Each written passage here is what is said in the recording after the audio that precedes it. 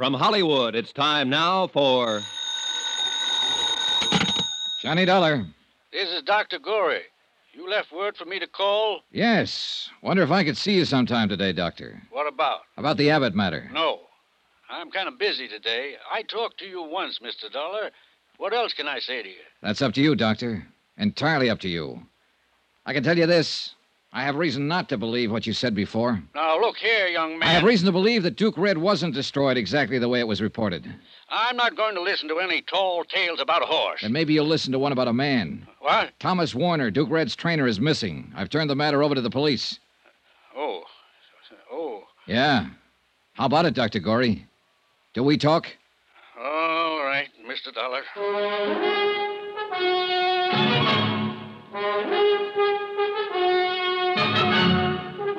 Tonight and every weekday night, Bob Bailey in the transcribed adventures of the man with the action-packed expense account, America's fabulous freelance insurance investigator. Yours truly, Johnny Dollar.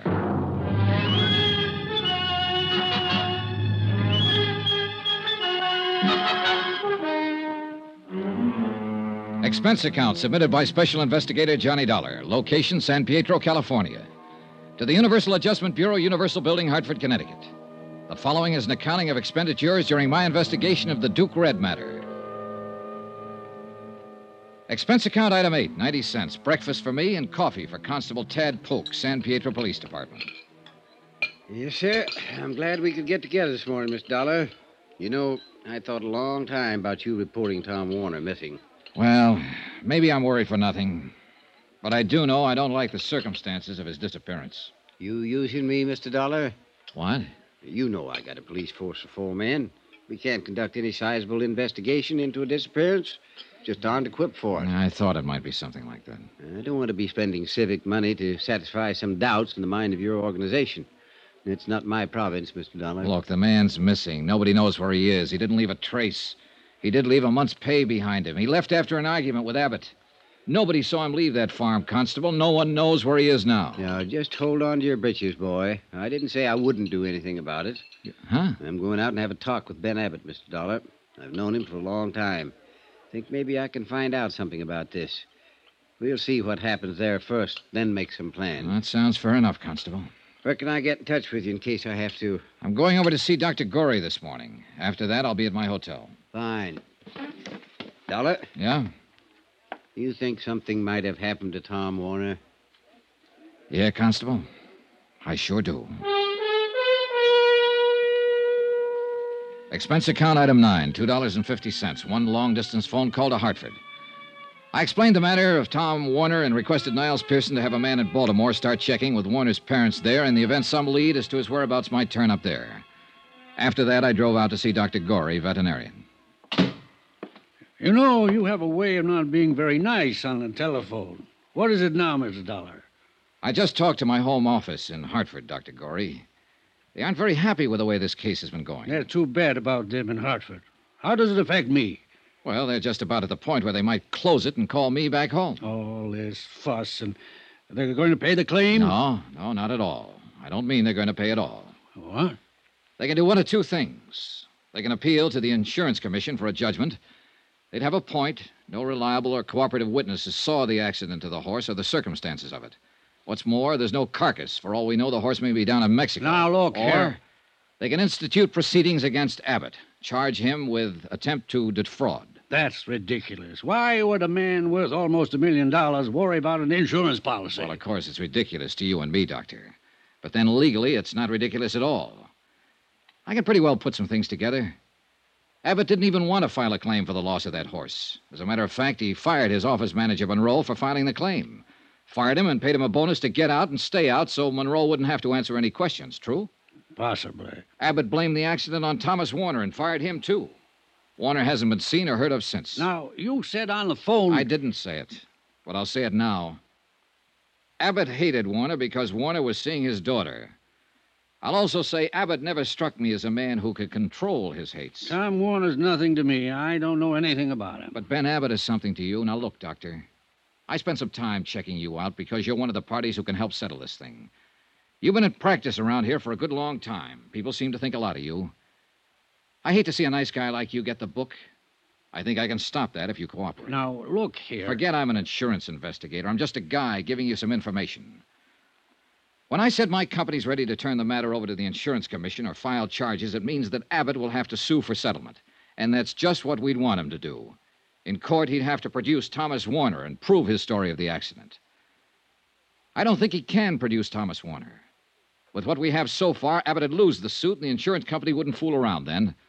There's no outfit tougher than an insurance company when somebody's trying to cheat them, whether it's inadvertent or not. You'd have to be in court, too, Doctor. Oh, Do you see what I mean? yes. Well, how about it? Can you give me the real story now? I've been Ben Abbott's friend for 20 years. And he asked you to lie for him. That's understandable to me. In a court, though, it's perjury. What did it do to him? That's up to the company. I'll have to hear your part of it first. Duke Red was dead when I got out there that night. Ben had shot him. Duke Red hadn't had any accident. Ben made me promise to tell you that he had. Ben had just shot him. Shot him? But why? Duke Red wasn't the horse Ben counted on or thought he was. He had good conformation, but he just wouldn't run. Couldn't run, I think. Ben got mad about that and shot him. And Tom Warner saw it happen, is that it? Yeah. Ben told me Warner saw him shoot the horse. He gave Warner some money and told him to go away. I don't know. Ben's losing his mind, I think. I've heard that about him before. From who? His daughter. Terry. Yeah. Poor Terry. Yes, she'd have reason to say that. Huh? Now what? I'll have to talk to Abbott.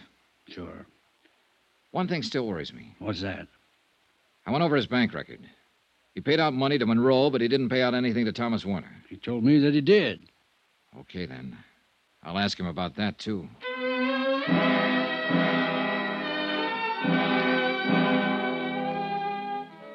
Expense account item 10, 35 cents. I lost it in a payphone trying to get in touch with Ben Abbott.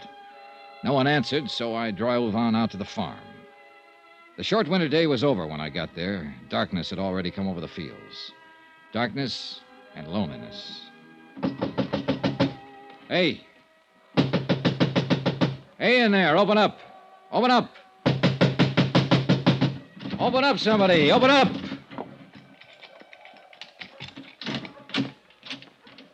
Mr. Dollar, sir. Good evening. Hello, Cully. Didn't you hear me? Mr. Dollar, sir, maybe this isn't such a good time to be coming around. Is Mr. Abbott here? Yes, sir, he is. But Constable Polk was out here this afternoon asking him questions, and he got powerful mad. There's no telling what he might do. He's awful mad. Well, I'm a little mad myself. I'd like to see him. Tell him I'm here. Mr. Dollar, please. That's all right, Cully. You go ahead. All right, Miss Terry. I'll find Mr. Abbott, Mr. Dollar. Hello, Johnny. Hi. Oh, don't. Don't come any closer. Well, what is it? Why is it so dark in here? I'd rather you didn't see me just now. Huh? Terry. Vanity. A woman always has that first, they say. Oh, Johnny. Who did this to you? Dad. He's crazy.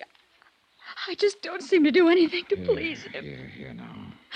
Oh, Johnny, I think it's the end. Here now. Take your hands off her. What?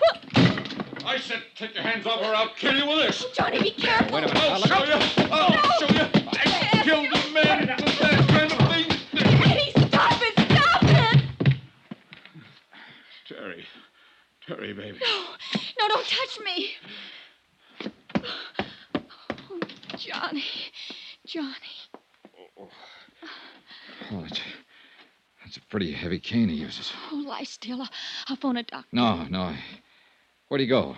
I don't know. Out that way. Johnny, did you hear? About killing someone else? He was talking about Tom Warner. Johnny, I know it. He was talking about Tom.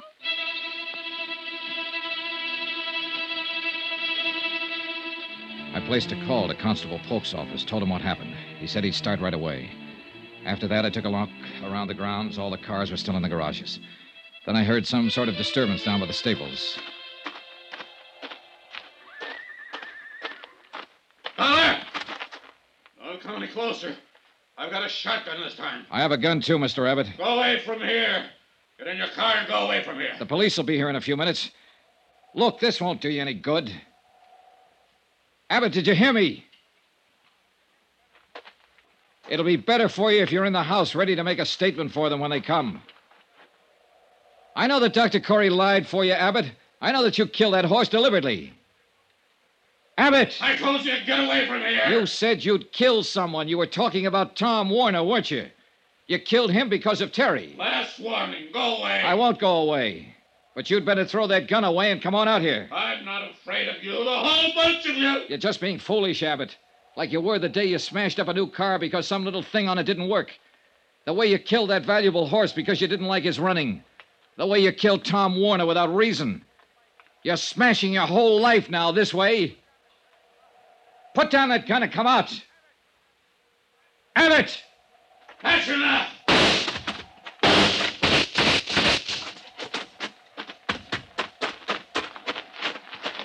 Abbott.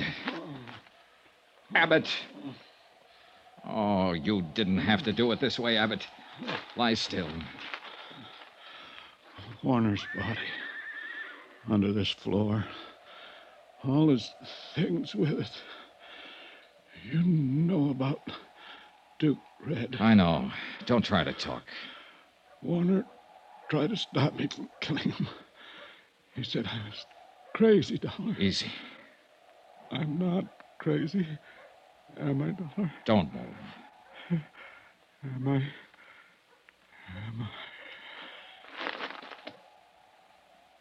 No. You're not crazy. Not anymore.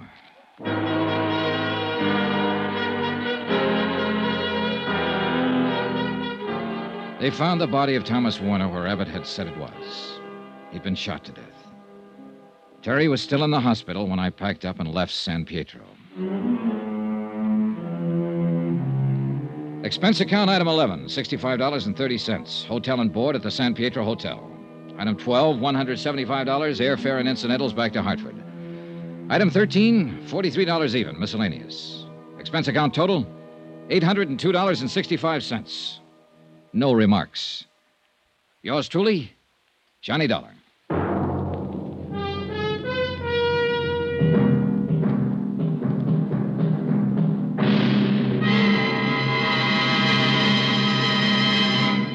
Remember, there'll be another intriguing story for you beginning next Monday night. Next week, the Flight 6 matter. A story involving a girl so beautiful that men were willing to kill for her.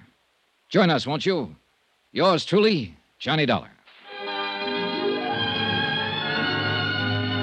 Yours truly, Johnny Dollar, starring Bob Bailey, is transcribed in Hollywood. Written by John Dawson, it is produced and directed by Jack Johnstone.